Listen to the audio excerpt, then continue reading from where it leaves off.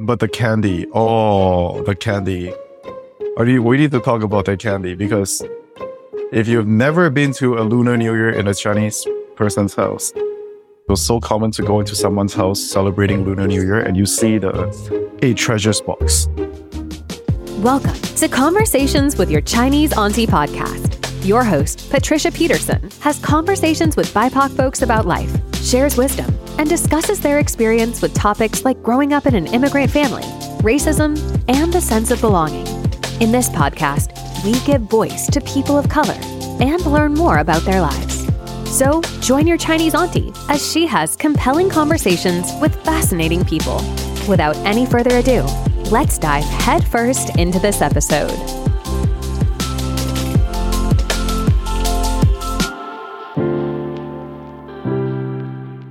Hi there. Happy Lunar New Year. It is the year of the Wood Dragon. This episode is part 2 of my Lunar New Year series. If you missed part 1, please go and listen to episode 8. In this episode, Luna and I sit down and talk about everything from our experiences growing up in Singapore, Lunar New Year traditions, including going to the temple and red packets. We also talk about Buddhism and so much more. Luna and I grew up in Singapore, and we both now live and work on the unceded and ancestral lands of the Musqueam, Squamish, and Tsleil-Waututh people, commonly known as Vancouver, Canada. I met Luna a few years ago, and it is so comforting for me to know a fellow Singaporean. In this episode, you will hear us talk in our dialect occasionally. Luna is Teochew. Teochew is one of the most conservative Chinese languages. And I am Hokkien. Hokkien is a dialect originating from the Fujian province. Some other phrases you'll hear us say include "ama," which is grandmother, "akong" is grandfather, and we talk about visiting the Guan Yin temple during Chinese New Year. Guan Yin is the Buddha of compassion. And in Singapore, the Guan Yin temple is significant to the Buddhist community among Chinese Singaporeans because it is believed to bring the worshippers good luck when they pray to Guan Yin or the goddess of mercy, the Buddha of compassion. Now, hawker center. Hawker centers are open-air complexes that house many stores that sell a wide variety of affordably priced food.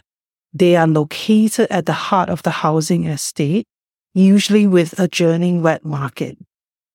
We also talk about ao bao, hong bao, red envelope. It's a gift of money inserted into a red pocket of paper. They are traditionally given to single people and kids by the elders. So put on a pot of coffee, go for a walk, put on your headphones, and listen to this delightful and lovely conversation.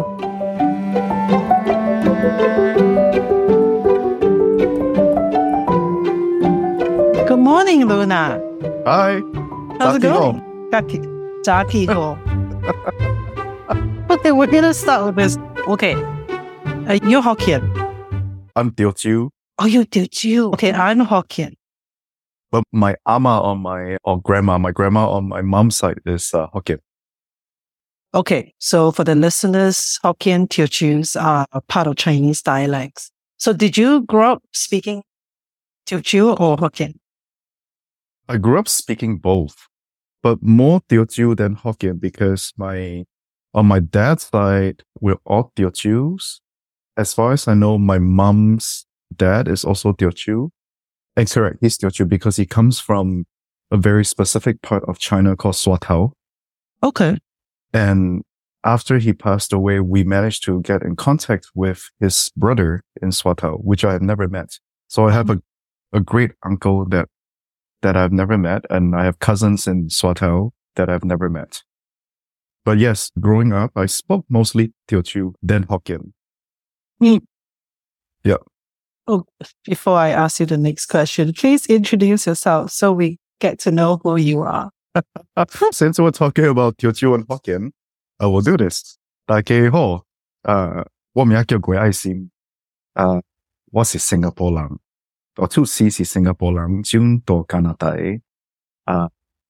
今日真正開心的使甲 Patricia 做這I don't know how to say it in Teochew, but I'm going to do it in Mandarin, which is 聊天談心。聊天談心。Oh. And yeah, so I just introduced myself in Teochew, and what I said was, hello everyone. My name is Lunar Aixin. It means moon loving heart. It's not my birth name, but it's a name that I've given myself. And growing up, because my family was Buddhist Taoist, we used to talk about how monks would have very special names if you enter into Buddhahood. So I consider Lunar Aixin as my sort of like spiritual name. And it's a name I connect to more than my birth name. Because my birth name is actually Heng Kia Hyung, or in Mandarin it will be Wang Jia Xiong. It's a very masculine name, which leads to a conundrum for me because I'm a non-binary person and I feel very not 100% masculine. Well, is it if the word xiong is quite masculine? Yes. So the word xiong is a very masculine word. It's if you mispronounce it, or because Chinese language, one word can be pronounced in the same way, but it means different things. So when I was in school, my teachers loved to call me a bear, a xiong. Oh. But the actual pronunciation for my name is also xiong, but it means masculine. Yeah. And the story behind that name is that I just had this conversation. It's very funny that when I was born, I was a frowny baby. My eyes were just like small. I was always like pissed off. And then my parents and auntie look at me. They're like, wow, this kid is not happy with the world. No. I was gonna tease you and say you entered the world yourself already. It really was. And so in Teochew, Hyung sounds like Xiong, which means like fierce. And in my family, in a lot of Chinese families, we always keep the middle character as the generational name that everyone uses. So in my family, Hia means the best. And Heng is the king. So if you put it together, my birth name is the best masculine king, but I'm a non-binary person. So that really clashed for 40 years. And then I finally decided that this is not the name that I want to go by. I just don't relate to it. So there's another story behind Lunar Aixin, but I really wanted to, I think in Tibetan Buddhism, they always talk about the Buddha that you want to be. You have to live that life throughout your entire lifetime. And if you're lucky, you've practiced enough the qualities of that Buddha, then you can give yourself that name, or you can paint that Buddha or Tanka before you passed away. So when I turned 40 years old, I decided that I want to become an elder in training. And what that would mean for me is that I really need to be honest with myself about my name and going against traditions, because it's so important for our ancestors to always be like, you need to carry on the family's name. And I'm going like, no, I need to create a name that will bring good karma to my family. So I really relate to a moon, and that's a whole story. But Aixin means loving heart.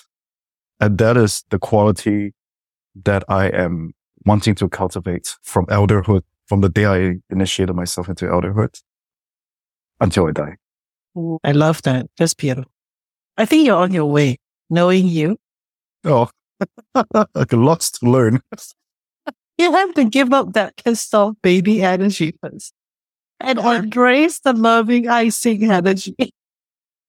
Next time I will show you a photo of I'll send you my baby photos and you'll be like, please. Yeah, that's exactly why.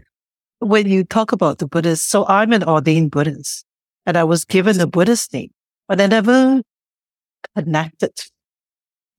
So my Buddhist ordained name is Jing Dun. Jing Dun As my Buddhist teacher explained, it's like gentle and calm. And I don't think I'm gentle and calm. You're not gentle and calm. That's why you've been given the name. Maybe. I would ask him, but he died a couple of years after I was ordained. I am gentle and calm a lot of the times, but it doesn't resonate with me, that name. So It makes sense to me though. Like respectfully, I feel like the Buddhist stories that I grew up with, a lot of the older monks will give younger monks these names because they want them to build their quality or to bring out their quality. And for me, I feel like when I hear you say that, it doesn't indicate that you're like any lesser of a human being. But I feel like maybe your teacher was like, that is the quality that eventually you might connect to when you grow older. I don't, who knows? maybe because I was ordained when I was 22. Oh my. So I must, maybe, because I think I'm calmer and more gentle as I get older. It's only been 30 years since I've been ordained. Wow. You were ordained at 22 years old. Did I not tell you this? My mother was against it. My mother had the idea that, what if you married a non-Buddhist?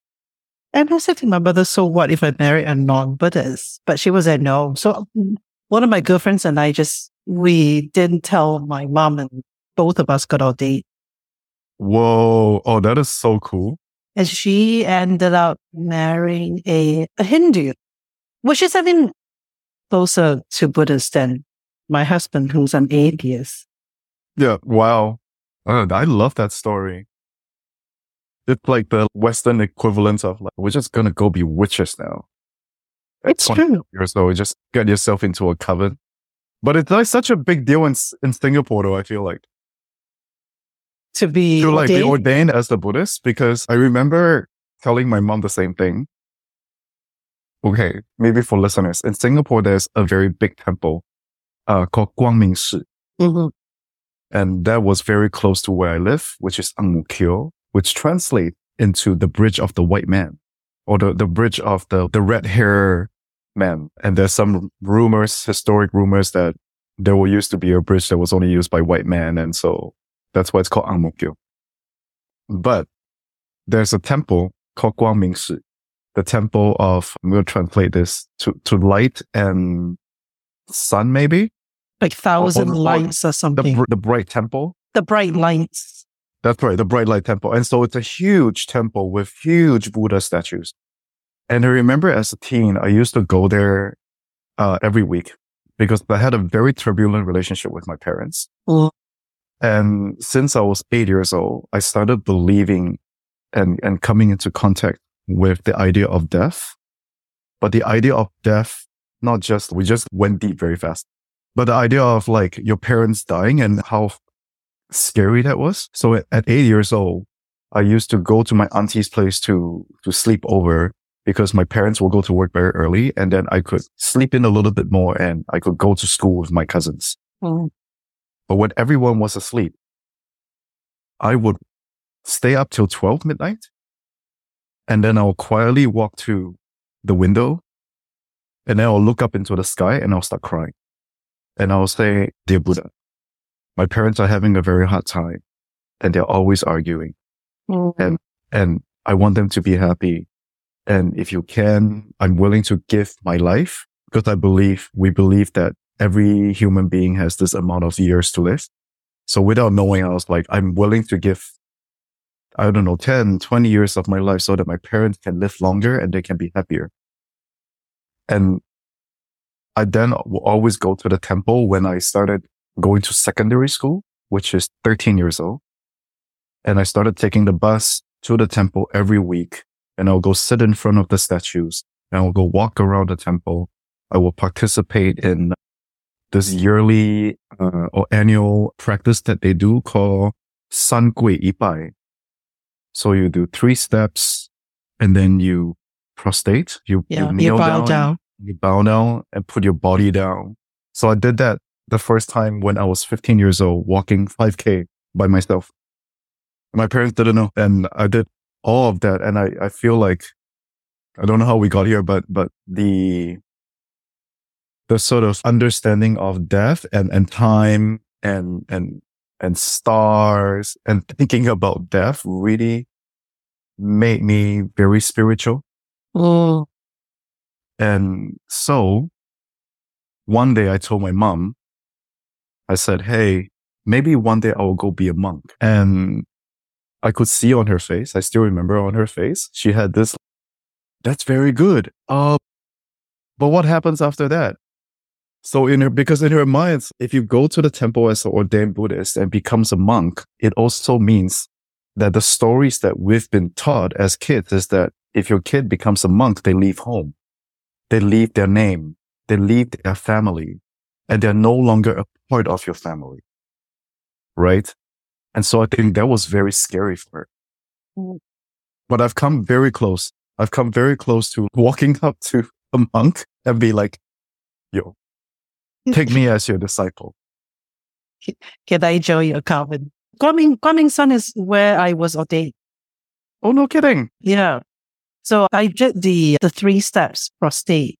We did that first, and then they did the ordain ceremony. After 3 steps and prostate and bow ceremony, I think, how long did that take? Do you remember? Was it like, Oh it my was goodness. over an hour, wasn't it? Oh, mine was very long because we didn't do it in the hall. We did it around the temple. Outside. Yeah, I did too. It was around, and then there was pavement and stuff. I remember, and then it was hot. And Yeah, I remember doing it, like maybe starting at 5 p.m. because by the time it finished, it was dark. oh, okay. No, mine was the day I got ordained. I think we started doing it at 7 or 8 a.m.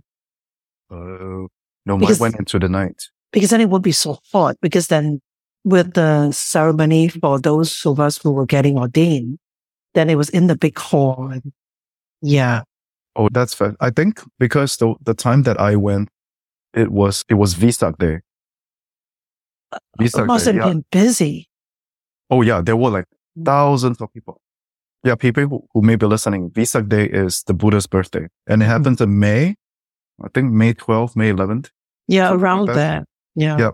And I remember doing it with thousands and thousands of people.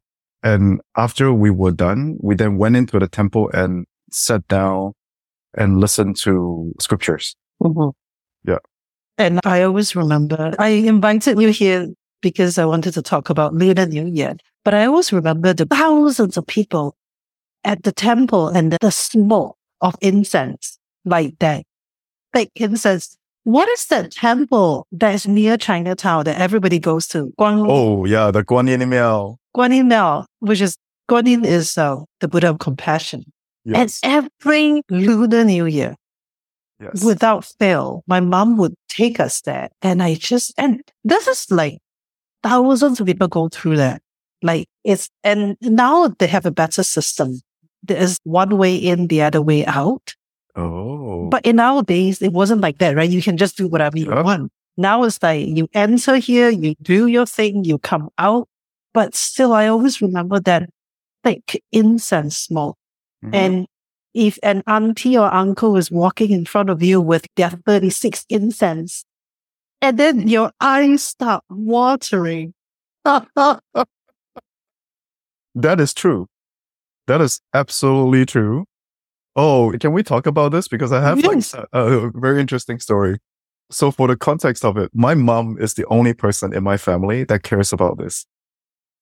That my dad, he's always busy playing mahjong. He's gambling all the time during New Year's. But my mom, very pious. And on New Year's Eve, because you go for reunion dinner, which we can talk about later. Very important thing for Lunar New Year. But after Lunar New Year is done, my dad will go off on his own. And my sibling wasn't born yet.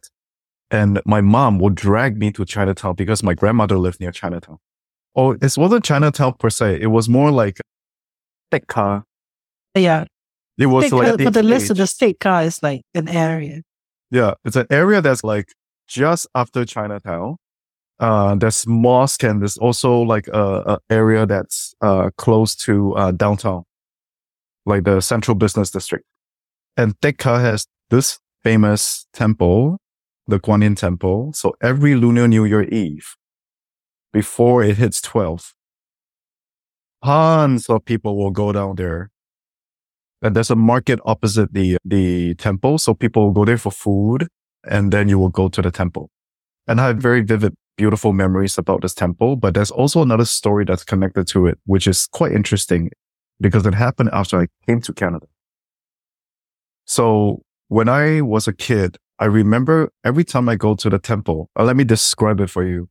So the market is at the back, and opposite it is the temple, and the temple will be closed, right?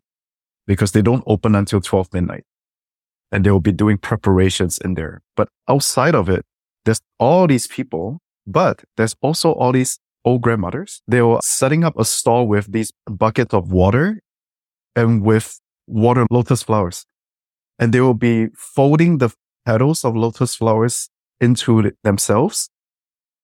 And then it becomes a very beautiful folded lotus flower that you can bring in to Guan Yin, because that's the flower that symbolizes Guan Yin. Mm-hmm. So as a kid, I always remember going to the temple, and my mom will check things out, and I would just be stuck, standing beside an ama, looking at her fold these petals and thinking how beautiful it was. And then you look at all that, and then people will sell treats and whatnot. At that time when I was young, there's also a lot of trishaws. Yeah, trishaws with 3 wheels, and you just watch them like pick people up, and it's just a chaos scene. But the most chaotic scene happens, I always remember, at 12 midnight when the door and the gates open. Everyone just, in Teochew, we say, Chionga. I remember that. Chionga. It just means, let's go. And then you'll see this guy, usually a man, with the biggest, fattest incense, rushing to the front. And he is trying to get his incense to be the first incense stabbed into the thing, the urn. And he believes that if he does that, he will get all the riches, he will be favored and all that. And I used to just watch this and laugh as a kid of just how chaotic this was, of this giant incense that people were holding. And then the rest of the folks are just like, your 36 incense sticks are so small. Okay, I don't know if you know this. So now a lot of them limits the number of incense.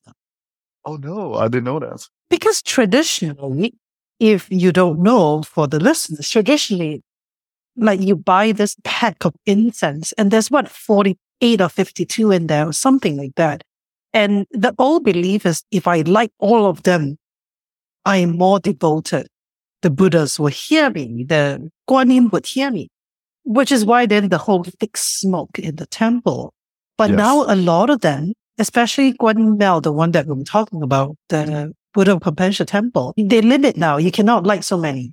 And then they have people who walk around and pick them up. Oh. Because I don't know whether this is true for you, but from my knowledge is incense is supposed to burn all the way down because the smoke goes to heaven. The belief is the smoke goes to heaven, the smoke goes to the spirit. And if you're lighting for your ancestors, the smoke goes to the ancestors as food. But a lot of temples now, you light it, you walk away, the people are at your back just picking them out and putting them out in water. Yo, no. Because they want to control the smoke in the temple. Yeah,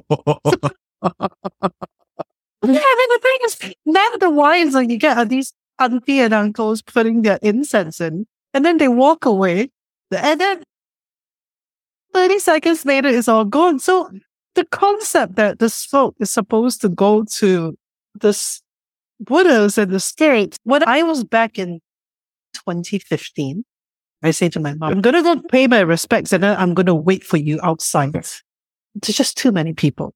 But I'm standing there looking at these temple workers who are removing all this incense. And I'm like, what does this mean? Have we changed the rules about Buddhism and nobody told the people? Okay, and you and I get this. A lot of these rules about religions were all set up by men, right? Yes. By human beings. But I'm just saying, like, we just spent $5 buying a bunch of incense. And you got all these auntie and uncles who are now going around putting incense in, and then they're all gone within 30 seconds, a minute. Wow.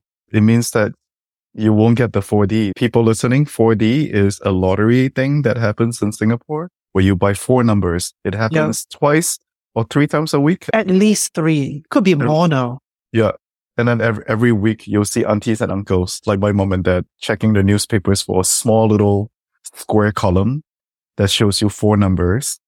And it has first, second, third prize, then consolation prize. You win everything from $10,000 to $50, I think. Did they win, your parents? My parents won once. My mom did. My mom won a few times. Wow. Not the grand prize, like she would win like $2,000-$3,000, which is a lot, right? In the 80s and the 90s. That's still quite a lot of money. But my mom was the gambler in the family. My mom's the winner. Yeah, both my parents were gambler, but my mom was more of a gambler.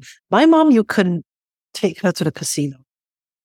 Oh. Like, Singapore didn't have casino until recent years, but they used to go to Malaysia, to Genting once or twice a year. As my mom got older, my brother would take her. Oh, your mom and my dad will be best friends. My mom just as gambling, you expect you're going to lose most of the time, especially at the slot machines, because she only knew how to play the slot machines, right? Yeah. So and it because then she would call me and complain that my dad was bad luck because my dad would hang around her and my dad would lose all his money and then ask her for more money.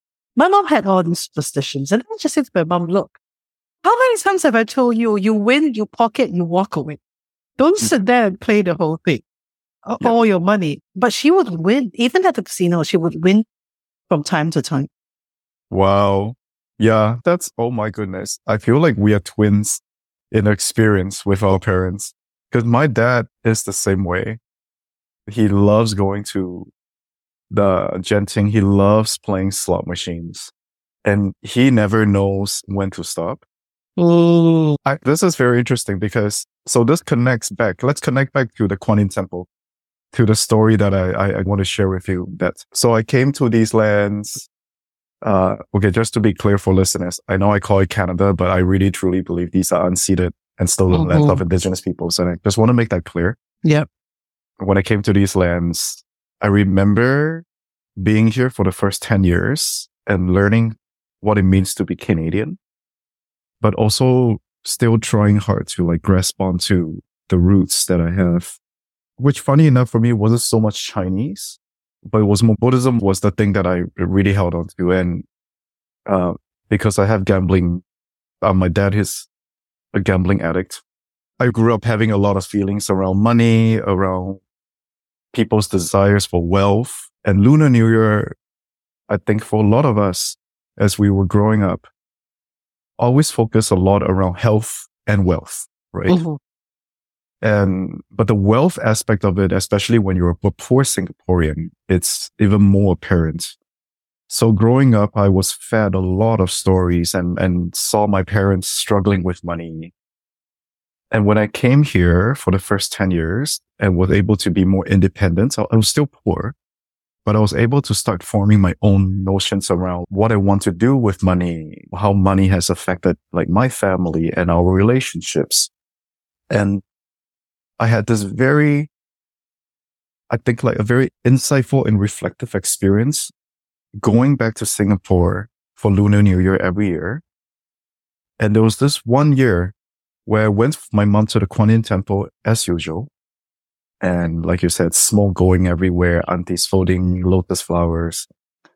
But I had this moment when I must have been in my late 20s by then, where I stood with my mom and we're both just waiting for the doors to open. And it's still the same scene, chaotic and people with the big fat incense waiting. But this time round, I was able to start paying attention to what people were saying. Oh. You walk into the temple. Okay, so usually this is what happens. So when the doors open, people, Chiong, let's go in. And then you go in and people will start mumbling very fast. Oh, dear Kuan Yin, please protect my family, blah, blah, blah. A lot of people ask for health. But my ears were attuned to people asking for riches, asking for money, asking for big house, big car, Rolex watches. And it was so specific. And I remember coming out of the temple with my mom after we were done. And I had this moments where in my head was just like, wow, that was very uncomfortable. Mm. I was like, people are treating Kuan Yin like an ATM. They're just asking her for things. And by that time, I had started to learn a little bit more about capitalism, what that meant, and learning about why my family has worked that hard and going into the history of Singapore. And I felt so dismayed, so disconnected, that I felt my heart sink. It was the first time at the Kuan Yin Temple where I truly felt sad. I felt sad for Kuan Yin. I felt sad for the practice, but I felt sad for everyone who was so desperate. And not that people are like desperate by nature. It's like we were made desperate in the ways that society was built. It was constant working. You need to be rich to get ahead. You need to have connections with like white people. And if you have connections with white people, then you're like ultra successful and that idea. And so I felt myself going, wow, I would have never known to feel this way if I hadn't come to these lands and learned about some other things. And so that was a very interesting time for me. I remember coming back to Vancouver and just having this very strange feeling about Singapore. And I think for the first time, I actually felt very disconnected to the community and to the society there. And now that I'm older, I can understand why I felt that way. But at that time, it just felt so overwhelming that I started retreating from the temple. I started retreating from Buddhism. I started retreating from like everything Singapore and everything Chinese. So I just felt, oh my God, I cannot just be going to the temple to just ask for money. That's not the Buddhism I learned. It's interesting you share that because I have never paid attention to what people ask for. Because my mom would ask for wealth. And I knew that about my mom because we had the Buddhist altar at home and my mom would do that too. So I knew my mom would ask for wealth, but she would also ask for health for her children, her grandchildren. She would ask that we get good grades in school, buy good spouses, but I never paid attention to what other people ask.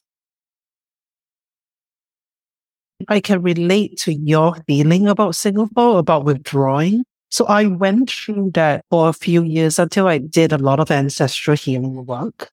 Singapore in itself is a very materialistic country. Especially if you grew up poor, you would notice this. For a lot of people, it's about, do I have a brand name bag? I'm a bit older than you, but when I was in high school, it was Levi's jeans. And who can afford one? And I went to a high school that was not in a very wealthy neighborhood. Even now, even though a lot of people don't know this, owning a car in Singapore is ridiculously expensive because the government tried to impose a tax because there's not enough room in Singapore. But people still buy a car. It's like a second mortgage. So it makes sense to me why a lot of people who go to temples are praying for wealth because it's such a status. We talk Lunar New Year, right? What do most kids want? We want the red packet. We want the angbao. I remember as a kid, one of the rituals we did was the first 3 days of Lunar New Year, you will go to relatives' houses or friends of parents to wish them a happy new year. And what do you get as a single person and as a child? Red packet. And then I remember sitting in my dad's truck counting the money. To be fair, I never saw a cent of the money. I saw some.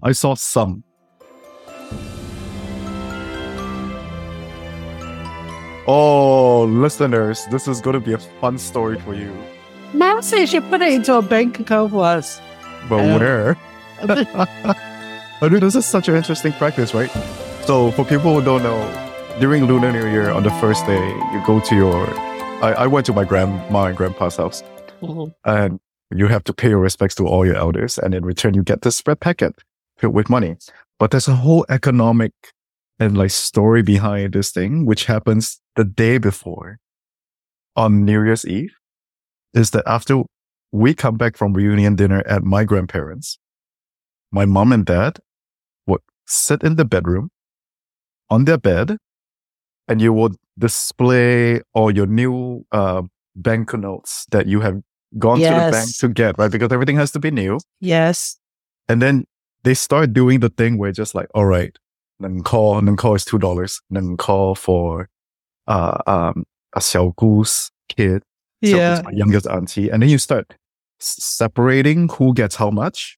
But there's a whole thing to it, right? Because it's like how much you give represents your status. And also how much you get, you should be able to give back to their kids in the same amounts, if not more. My mom and dad will always get so stressed out. New Year's Eve, they start counting and be like, okay, we cannot lose face. For this auntie or for this uncle, they are more materialistic, will give their kids like $10. So be super happy, $10. And for the like kids that don't really care that much or parents that don't care, you get them $5. And what else? So you start separating. And then for the youngest kids who like are not doing anything money, you just give them like $1. Right. And then so this whole debacle happens. I watch them like for an hour struggle to separate these monies. Then we go to New Year's. Then me and my sibling will get all the ang paos. Then we go home and they're like, okay, give me your ang paos. And then they start writing the names now of who gave the ang paos to us. How do they remember? Or do you remember? I remember. Oh, okay. And also everyone always have different packets designs. Yes, that's right. That's right. And then the more wealthy ones give you the bigger ang pao because you know that there's a $20 or $10 note in there. Yeah. And then if it's your grandparents, they give you $50 because and so we start writing down names and they'll be like, ayo, this auntie, why you gave my kid $50? Now I have to give your kid $50.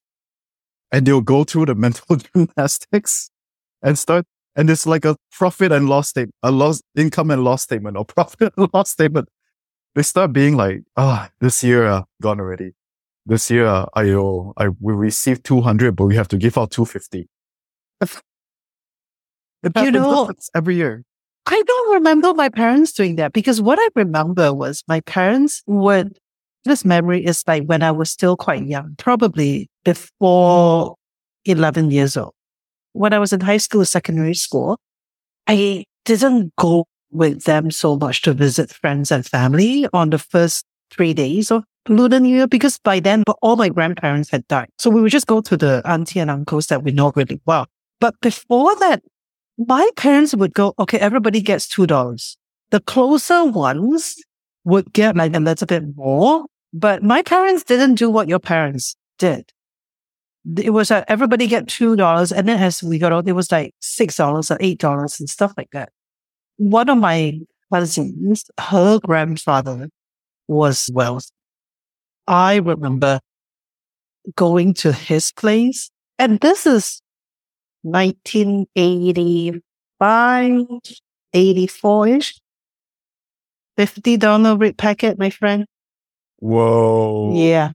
Whereas the rest of the red packets were $2 or $4 if you're lucky. This Akong grandfather gave $50.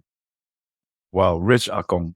Rich Akong. And usually, grandchildren out of the young, like people come and he was a businessman, so people bring their kids to wish him Happy New Year at the business or at his house.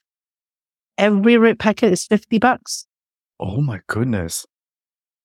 Honestly, in the 80s, that is a huge deal for kids. Where is my money? I ask you. Ask our parents. Where did that go, huh?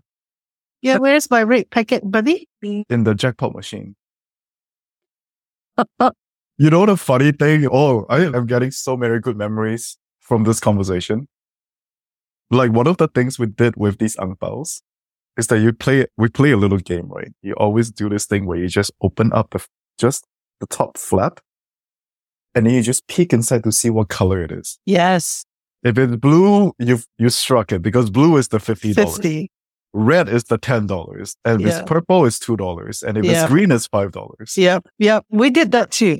Because my mom also had this thing of don't open the red packet in front of people.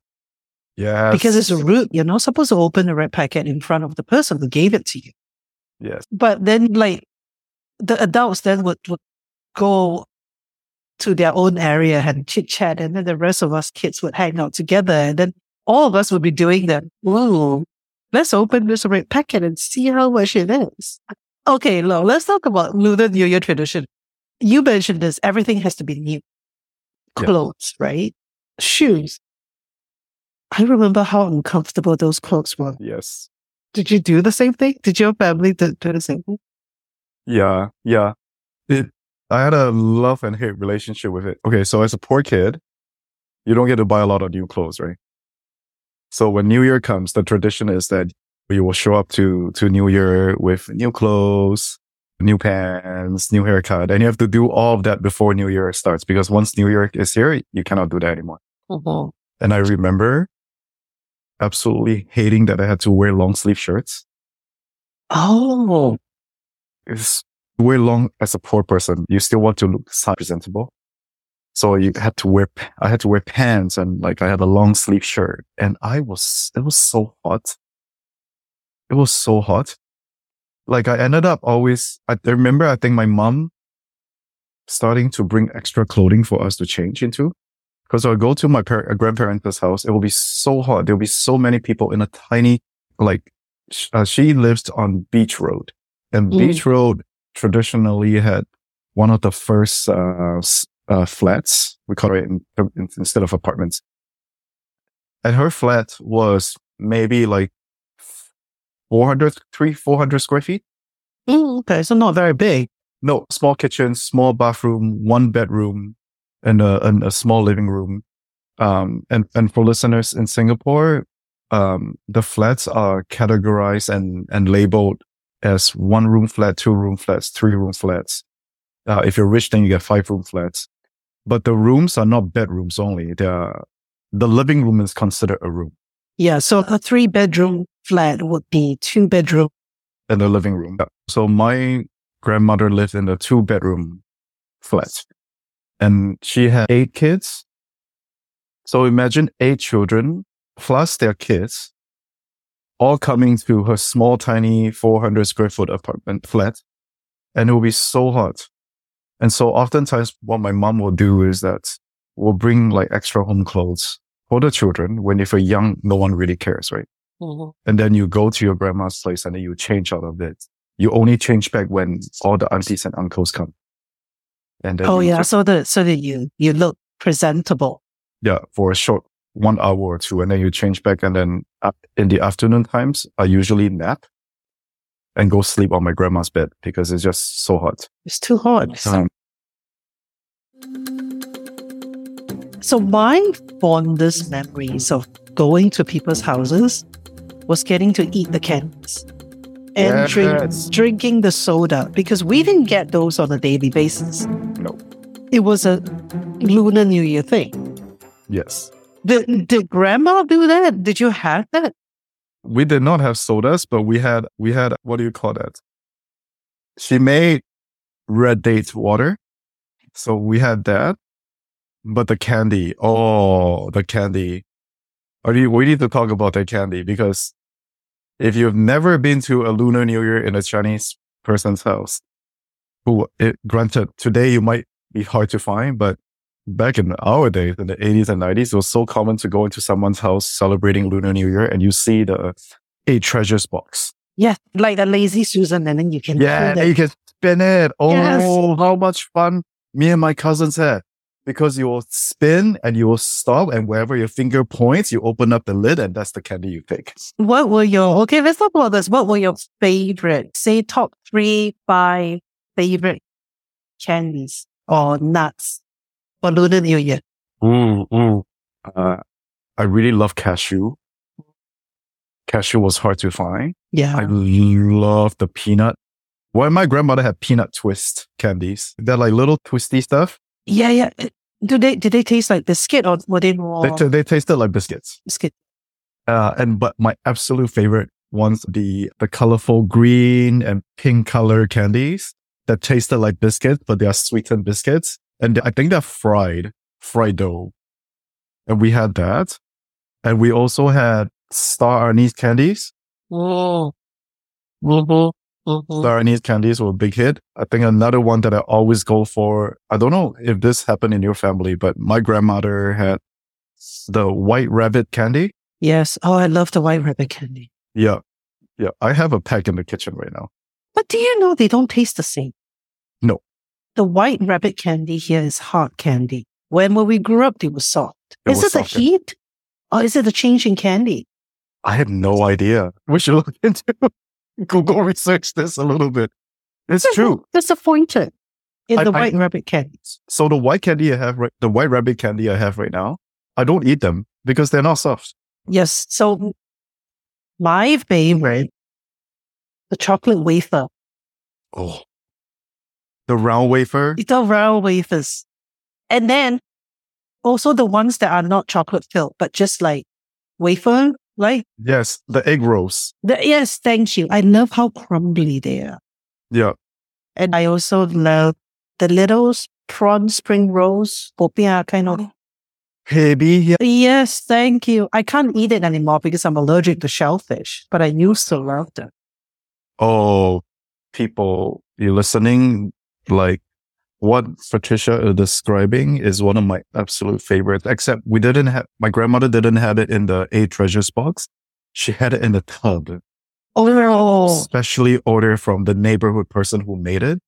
And they were these like finger size. Yeah. So for the benefit of the listeners, I'll describe it. They are like finger size spring rolls looking like things, but just like as tiny as your pinky finger. I would say like carry it as long as your thumb. That's about it. Yeah, correct. And then in there, it's filled with dry shrimp that has been cooked with like other spices. Yeah. And then deep fried. Yeah. And then sometimes they put pork sauce in it. That's right. Yeah. Yeah. Yeah. Okay, so my 2 favorite things in the tub is that and pineapple tarts. Yes. Oh my God, pineapple tart. It's so good. So it's interesting you mentioned cashews because during Lunar New Year when we visited family, as I got older, when my siblings had left already, I would get so bored at these things because you're there for hours. You go there, hello, Happy New Year, where's my red packet? And then hours. Your parents are gone. You're just sitting there with the other kids. And I remember just being so impatient. So I developed the habit when I was a teenager. I would sit there and eat the sunflower seed. Yes. I would crack one open, eat them, because it would take up a lot of my time. Yes. Yes. Sunflower seeds are very traditional of Lunar New Year. I actually want to ask you. So now we're talking about candy.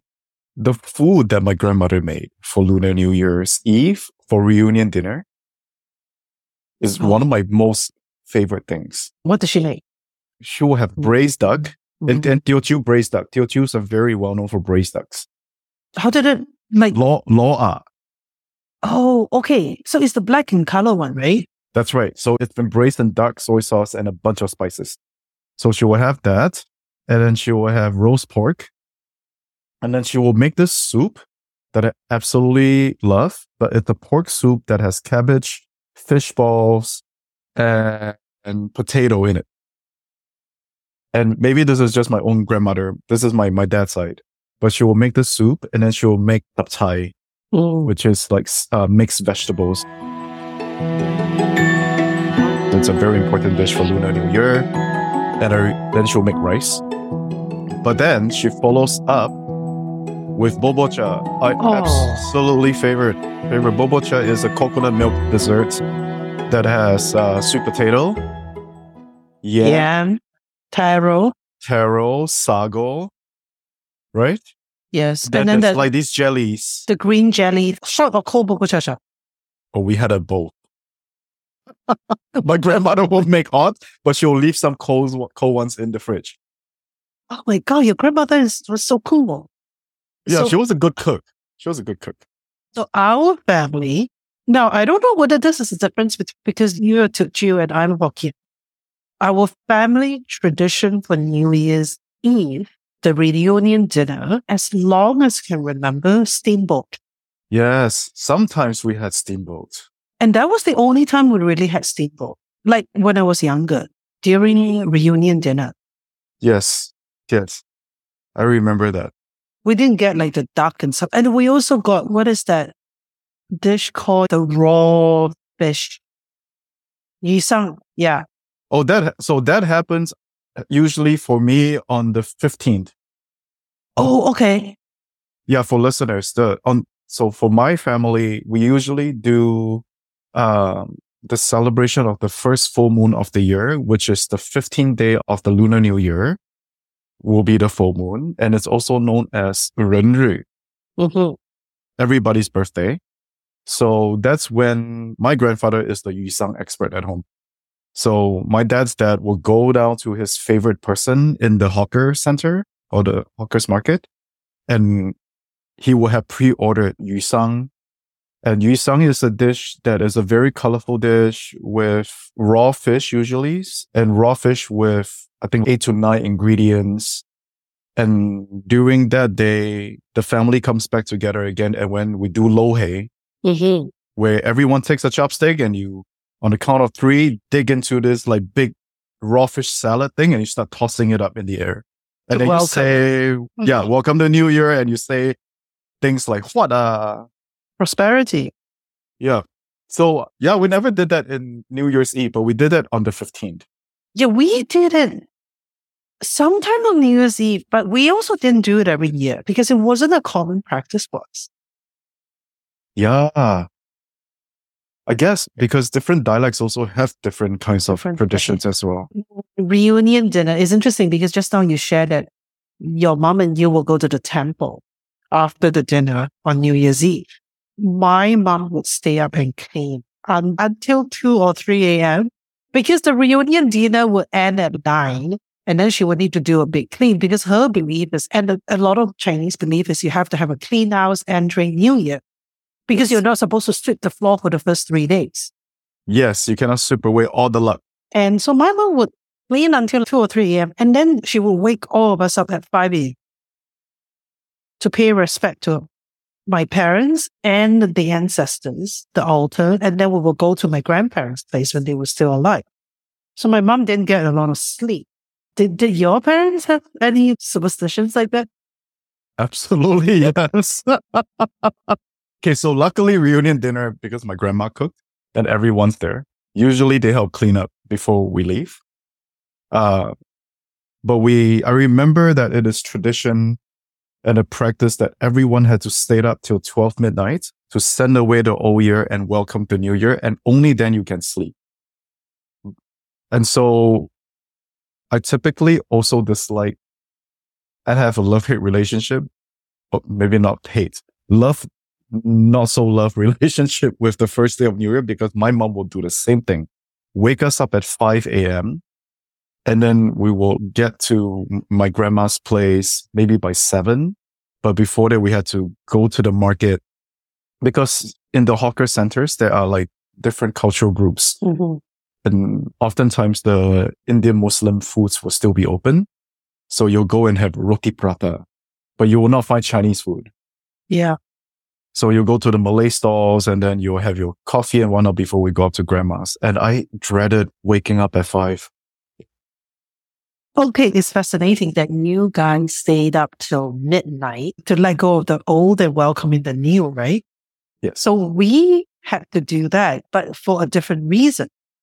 We were told that if we wanted our parents to live longer, we need to stay up.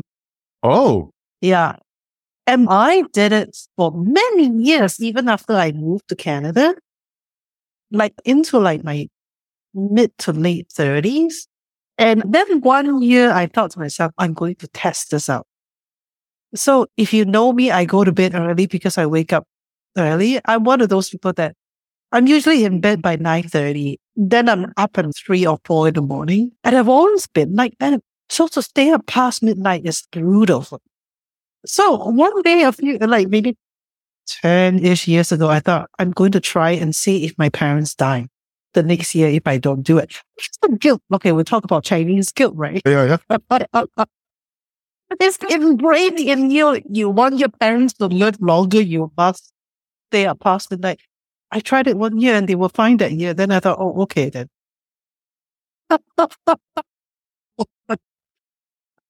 This is amazing. It's terrible. The guilt that they put on you.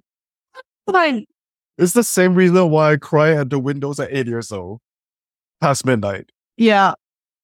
It's just, I can only do this at midnight because everyone's asleep and the stars will be out and the gods will be listening because Singapore is quiet. Yes, exactly. Singapore is it's such a busy city. And like, you have brought so many memories back for me with this conversation because like when you first came to, I was like, let's talk about Lunar New Year. And I was like, oh, there are so many practices that I probably forgot. So I actually, honest confession, like went and Google search, and be like Singapore, Chinese New Year, or Lunar New Year traditions. And then someone had written down a whole list of it. And I was like, oh my goodness, I used to do that. We used to do that. And so many of these I don't practice anymore. Do you still do any these days? I still do some. I think that coming to these lands definitely had an effect because I'm a solo immigrant. So I have no birth family here. Mm-hmm. And during my first 10 years here, my ex-partner, their family's Cantonese from Hong Kong. And so they have a different tradition. They don't do the yusa. They don't toss the raw fish salad. They don't do certain things that Singaporeans do. And I think this is something that I always like to clear up with listeners who are not privy to like Chinese culture, is that Chinese cultures in China are very different from Chinese cultures in Southeast Asia. 100%. Yeah. Oftentimes we get conflated into being the same, but what people don't know is that I had to learn this, that because we are islanders, we are part of like populations that had Malay influence, Indian influence, Indonesian influence, and all that. So our traditions are a little bit different, even though there's some similarities. So I always like to clear up with people that just because I say that I am Chinese in culture, but I'm also mixed race with like Peranakan roots, and I also have ancestry in Pacific Islands, that the cultural part, yes, it relates to Chinese culture, but it also is quite different from if you experience it in China. Mm-hmm. And I like to make that distinction just because I feel like Chinese diaspora in Southeast Asia are often conflated and forgotten, and people think that we're all part of the same thing. And once you realize it, such a stark difference, right? Because we don't all, even just us talking about Lunar New Year, and you and I were brought up in Singapore. Yeah. Like even every family, they have different way of doing things. Because it also depends what your ancestor brought with them.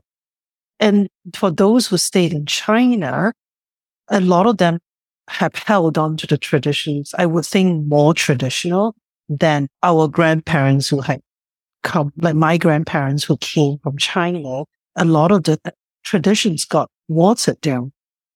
Yep. Yeah. So did your grandparents immigrated from China? Part of my mom's dad, he was a sailor and he made his way down to Singapore, I believe partly because of the war. And he was looking for work and he found himself working on a ship as a chef. Oh. Which I didn't know until many years later. And because I really like to cook. Oh. And I have very beautiful memories of me hanging out with my grandfather. He used to always come to our house to escape my grandmother, because my grandmother was a nag. So he'll come at 12 o'clock and he goes back home at 7. But that means that I will come home from school and I'll ask him if he wanted food, and I always wanted instant noodles. So I have very deep instant noodles memories connected to my grandfather. And we used to argue about whether the noodles go in to the pot of water before or after it boils. Oh. It is so funny. It's a non-issue. Imagine 7-year-old me, 8-year-old me coming back from school and wants to eat instant noodles. And I watch my grandfather like put the instant noodles right into the cold water. And then he just boiled it all together. And I'll be like, no, You're supposed to wait for the water to boil, then you put the noodles in. And we had arguments about it. But he's passed now, but it forms really beautiful memories for me. Yeah, because I would say, wait for the water to boil before you put it in. Yeah, you follow the package. Right? But he was like, no, I'm just going to throw everything in. But he came from Swatow, which is a part of China. And some tips for listeners. So Teochew people historically in China lived inland. They were agricultural farmers. And pretty much I think the Chinese term for it is 中土, which means Middle Earth. I think about Lord of the Rings, like we're from Middle Earth. But then I think because of circumstances, Teochew people started making their way to the coast, which is where current day Swatow is. And so a lot of the food practices and cultural practices also change because Teochew peoples are known to really love salted fish. We eat plain porridge or congee. And our dishes are typically not as salty as, say, compared to a Cantonese family. And I really lived that difference when I lived with my ex and her family who were Cantonese, and their food was way saltier than ours. And my family really loves eating fish. We love our preserved vegetables. And so that part of the tradition, my grandfather carried with him down to Singapore. And then he married my grandmother, who was local to Singapore, but had a Chinese name. But yet, she would cook, interestingly enough, she would cook Filipino dishes. But I've never known her to be Filipino. What was the influence, do you think? I later found out that I do have Filipino DNA in me. So I actually suspect, and we've still never been confirmed, that my grandmother's ancestors actually came from the Philippines and Guam. And that was a very interesting experience for me with my grandmother's cooking because she often will cook, I don't know if you know sinigang soup. It's the sour fish. Yeah, I love that thing. Yeah. And so she will make that very often for us.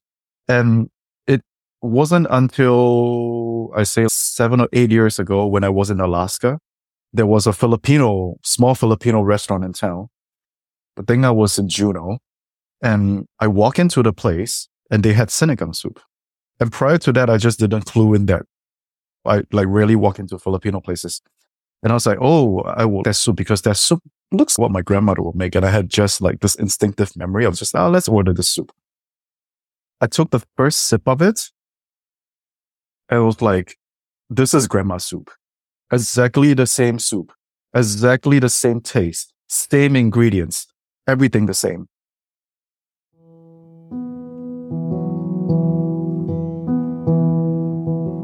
And then I found out that there's Filipino ancestry in my blood. And I was like, oh my goodness. In my family, my maternal grandmother was known as a local Singaporean, native Singaporean. Which is very hard to find. But she's cooked Filipino food. That is not just the soup. Also, she'll make fish in a certain way and she'll make like meat in a certain way. I was just like, these are all very similar to Filipino cooking. And she was also very dark-skinned. And she did not actually look Chinese. She looked more like the islander, indigenous Malay folks. Mm-hmm. So I was like, my grandfather looked very Chinese, but she didn't. And so it was really interesting for me to find out that my ancestry was complicated in that way, but my grandmother spoke Hokkien and she has a Hokkien name. But yes, she cooks Filipino food. So I'm like, whether she was adopted, do you think? Maybe. So we're talking about the differences in Asian Chinese people, right? My family is quite dark. The typical perception of Chinese people is they're more fair skinned, they're slimmer, they have long straight hair. I like to call myself short and stocky, curly hair. And if I'm out in the sun, I get tan really fast. Yep. So for the longest time, especially in Singapore, with our critical auntie and uncles that just criticize you for everything. You're too dark. Don't be so dark. Nobody will marry you. Your hair. What's wrong with your hair? Why is your hair not long and straight? Especially with the humidity in Singapore, forget it. I step out the door and when I did ancestry work, I was like, oh, grandfather's side, my paternal grandfather, Ah Gong's side, were from the south of China. Right. Like, so southern Chinese are more dark skinned And stockier. and stockier because a lot of them were farmers.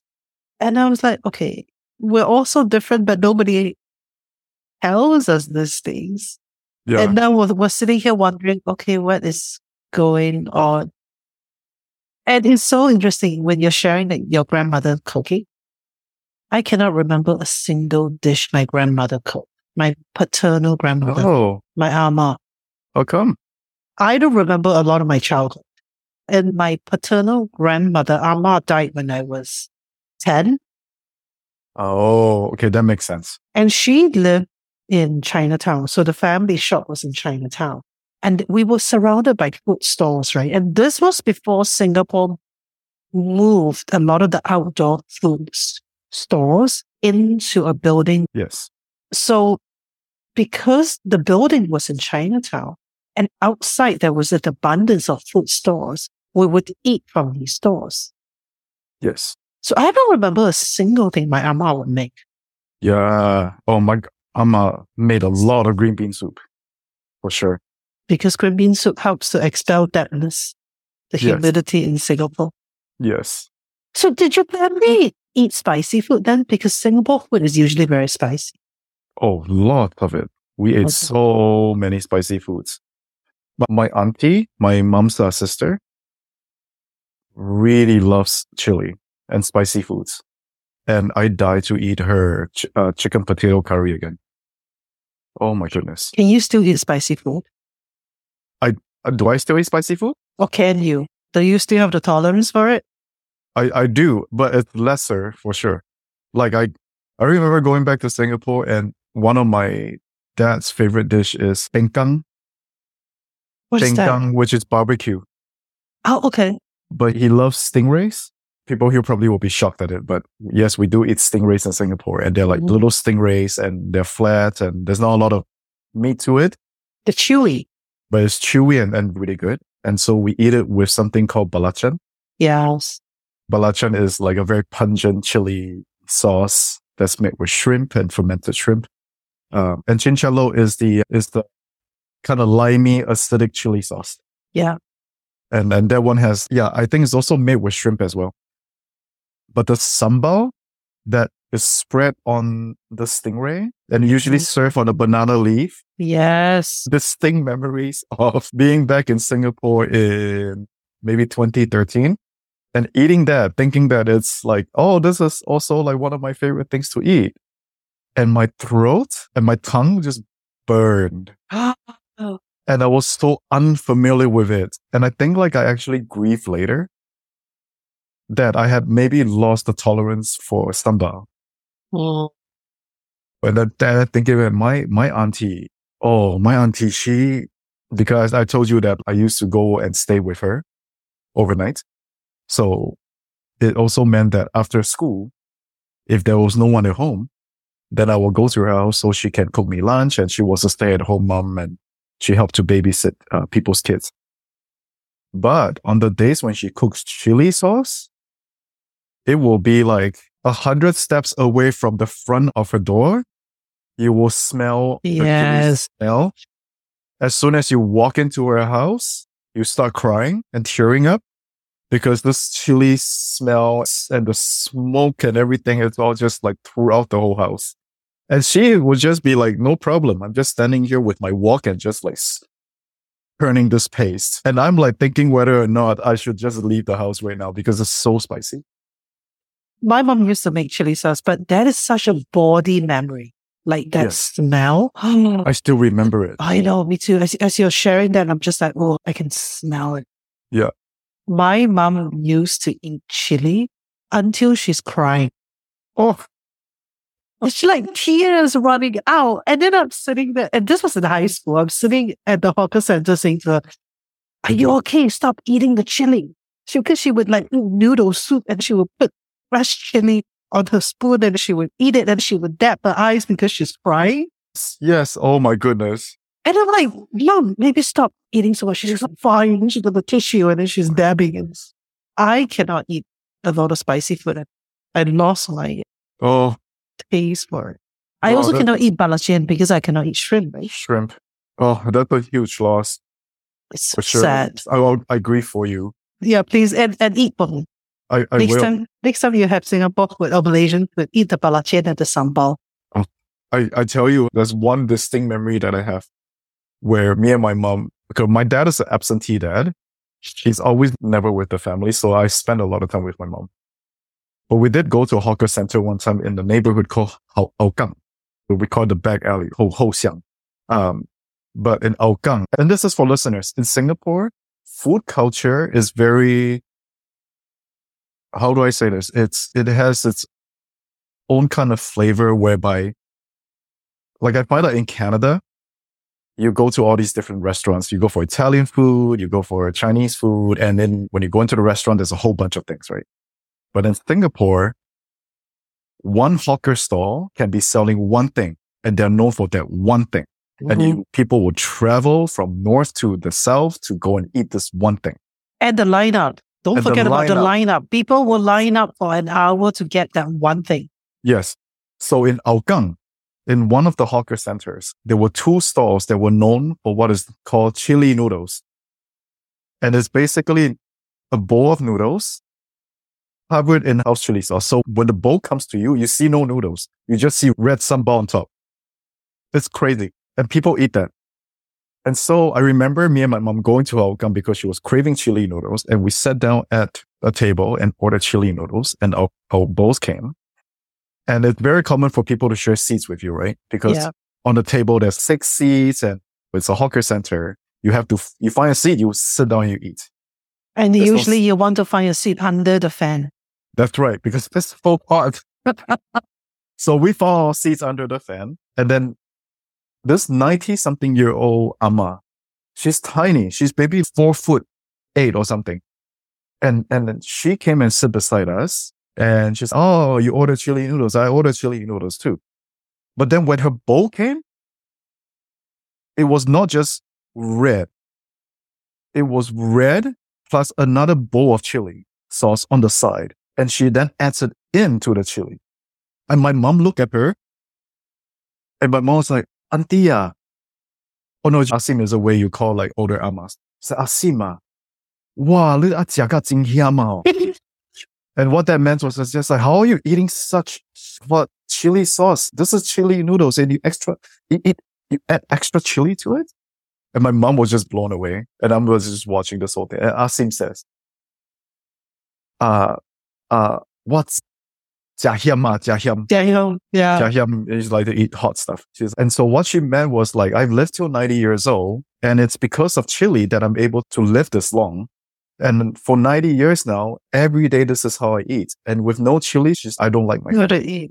Do you think the chili burned her taste bud?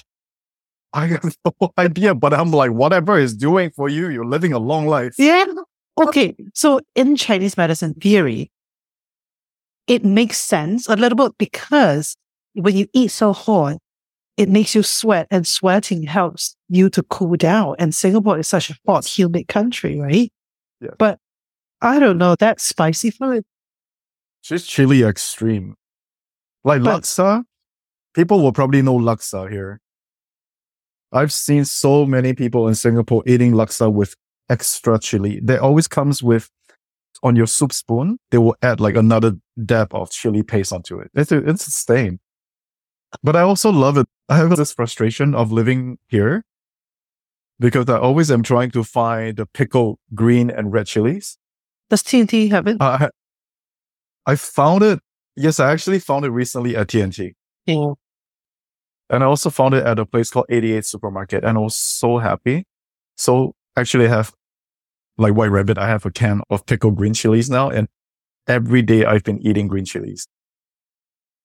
You're brave. You know, when you do it brave. like, you do it like your aunties do. You make a bowl of noodles and then you add your green chilies into it. Or my auntie will add the red chilies into it. It makes you so happy though. Doesn't it? It makes me very happy. It makes you, if you're not sweating in Singapore eating, you're not eating. No, it's And then, of course, then now they ruin it because a lot of the hawker centers are indoors and they put air conditioning in there. I think it ruins the whole experience. It's supposed to be sweating. That's why then you drink sugarcane juice. Oh, fresh sugarcane juice.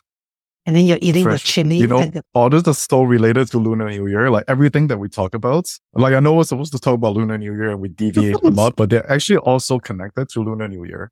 Yeah. The food culture, the practice of it. Yeah. Lunar New Year for my family is all about food, paying respect to the ancestors or the elders, and don't swear. The first 3 days of Lunar New Year, no swearing. Don't say bad words, no crying, no swearing. Yeah, you cannot do that. If I feel every family is different. My family, relatives, I think like here also, like some relatives don't like each other. Yeah. So they curb their mouth until they're at the mahjong table. When you're gambling, that's when it comes out. See, my family didn't play mahjong. Really? No, nobody played mahjong. Oh, lucky you. None of the aunties, uncles, both sides, nobody played mahjong. So I don't know how to play mahjong. Oh, I know how to play it, but I think it's fun, but it's also a curse. When you're living in a materialistic society, mahjong gets abused very often. Yeah.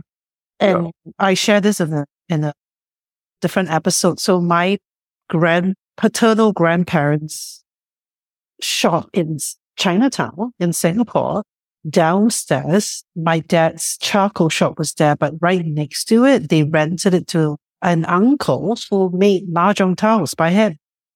Oh, no way. When I was younger, Dad had been working and I spent a lot of time at the shop with Dad because Mom was working, my siblings were older, but I would stand at the glass window where this uncle was carving mahjong tiles. And he just had that tool and he would do it. And then he would paint it by hand. Wow. Yeah. That's a lost tradition. Because now they're all machine made. Yeah. Which is so sad. Yeah.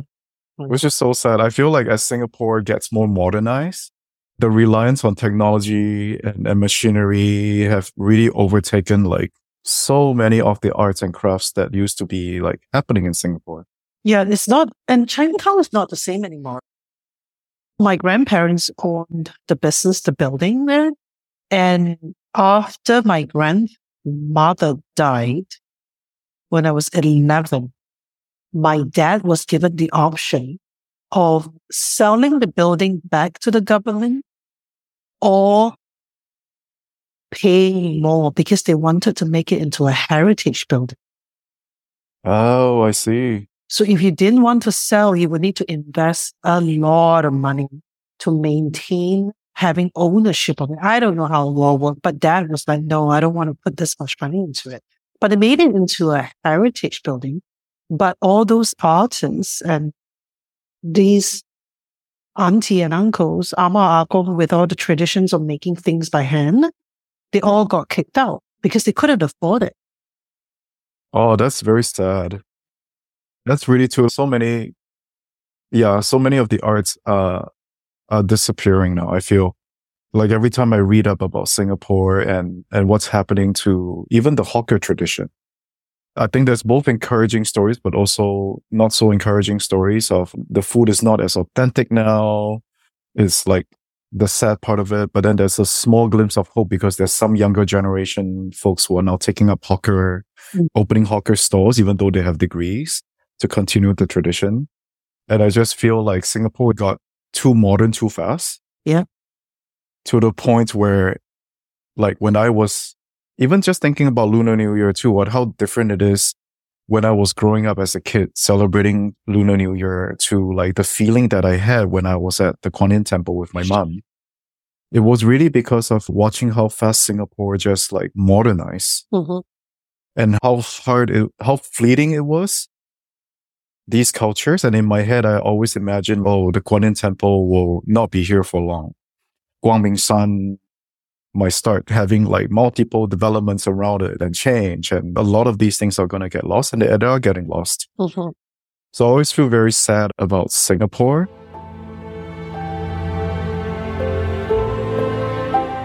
what are you going to do for Lunar New Year this year? Oh, that's a good question. This year for Lunar New Year, I'm going to be away in North Vancouver Island. Oh, okay. And so I'll actually be traveling up to a cabin on the very first day, which means that it will be me and my partner and Lara. And I actually was thinking that I might do a little steamboat hot pot thing. Oh, it's nice. Yeah. And now that you've through this podcast episode revived this knowledge of like the things that my family used to do, I feel like I want to go get new clothes. I want to go cut my hair before Lunar New Year. I already bought baos, red packets, red envelopes. So I'll be hopefully sending that out to some people. Hey, does Bailey get one? Of course, I break traditions. Hey, listeners, Bailey is my 20 months old puppy. A little cute baby definitely gets one. Okay, so people should know it. So I'm the black sheep of the family. So I break traditions a lot, and I do not care about giving envelopes only to single people and kids. Yes. But I do give it as a token of my love and appreciation. The amount of money to me doesn't really matter. I often put a note of well wishes in there as well. That is something that I have been keeping alive throughout the years, that when I can, I'll give an ang pao. Oh, that's great. That's great. As a way, and from time to time, before the pandemic, actually, I had 18 people come to my small apartment, and we had 2 hot pots going on. Oh, nice.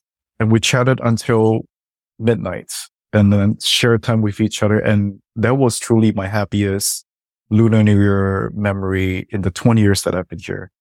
Because it took me 20 years to be able to invite all those people to come to my place, and we steam up the windows in the middle of winter. So I'm looking forward to having that experience. So I think one of the things I might do, actually, Patricia, if you're also into it, is that on the 15th day of the Lunar New Year, I think I should be back by then, that I would love to share some food with you. Oh, yeah. What day is the 15th? 15th. Look, I have look. You have the traditional calendar. How cool's traditional? You mean? Nice. Yeah. See, Patricia keeps up with some traditions. Oh my goodness, that calendar is precious. 15 is, it's Saturday. It is a Saturday. Saturday, the 24th. That's right. 元宵. 元宵节. Oh. The first full moon of the lunar year. Let me put it on my calendar and then we can talk some. Yeah.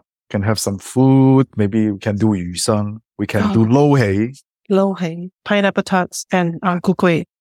Oh my goodness, ang ku kueh.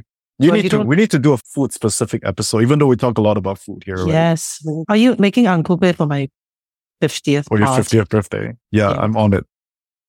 I'm on the task. I like this challenge. It's so hard to make. Okay. I wish you the best New Year. Thank you so much. Thank you for having me on this. Of course. Yeah, we're going to come back. We're going to talk about the ghosts in our high school. Oh, the ghosts. Oh. Yeah, no, we'll have to, you need to come back. We'll talk about the education system in Singapore. The ghosts in our high school. Yes. Yes. And we'll continue the conversation. So many more things to talk about. So many more things. Yeah. 新年快乐, and I will say in Teochew, 感謝, 感謝. Means thank you for listeners. 感謝, 感謝. It's what I always end with nowadays when I'm facilitating. Although maybe I'll leave this episode with a Teochew thing that I learned from my paternal grandfather during Lunar New Year. We say 新家主义. What does that mean? Which means Happy New Year. Or in Mandarin, it was 新年快乐. Oh no, 新年如意. 新年如意, yeah. So 新家主义 is what we'll say in Teochew each other. Yeah. So 新家主义. 新家主义. 恭喜發財. 恭喜發財. Wasn't that a great episode? I really enjoyed the conversation with Luna. And I wish when we had this conversation, we were sitting at a hawker center, eating all the food that we desperately miss, and drinking coffee with sweetened condensed milk I wish all of you who celebrate Lunar New Year a very happy, prosperous, and joyful New Year. 新年快乐，身体健康。This week advice from Yi, me, your Chinese auntie. I thought I'll share a few traditions that my grandmother and mom would tell me to avoid during the first 3 days of Lunar New Year. Some of them are superstitions, but the ancestors have been doing it for so long, so why risk it? So a few things that I do remember that mom said to avoid doing are no swearing. Don't say any bad words, especially for the first 3 days. Do not hang your clothes out to dry. Don't sweep the floor because you're going to sweep away all the good luck. No fighting.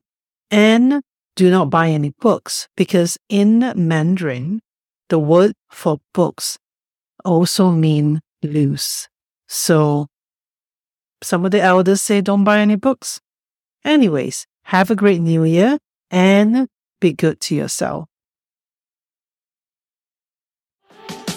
Thanks so much for listening to this episode of the Conversations with Your Chinese Auntie podcast. If you're enjoying the show, please feel free to rate, subscribe, and leave a review wherever you listen to your podcasts. That helps others find the show, and we greatly appreciate it. Also, remember to sign up for our newsletter to receive free materials and updates. Links in the website, patriciapeterson.ca. That's PatriciaPetersen.ca. Again, thanks for listening. We hope you have a great week, and we'll see you in the next episode.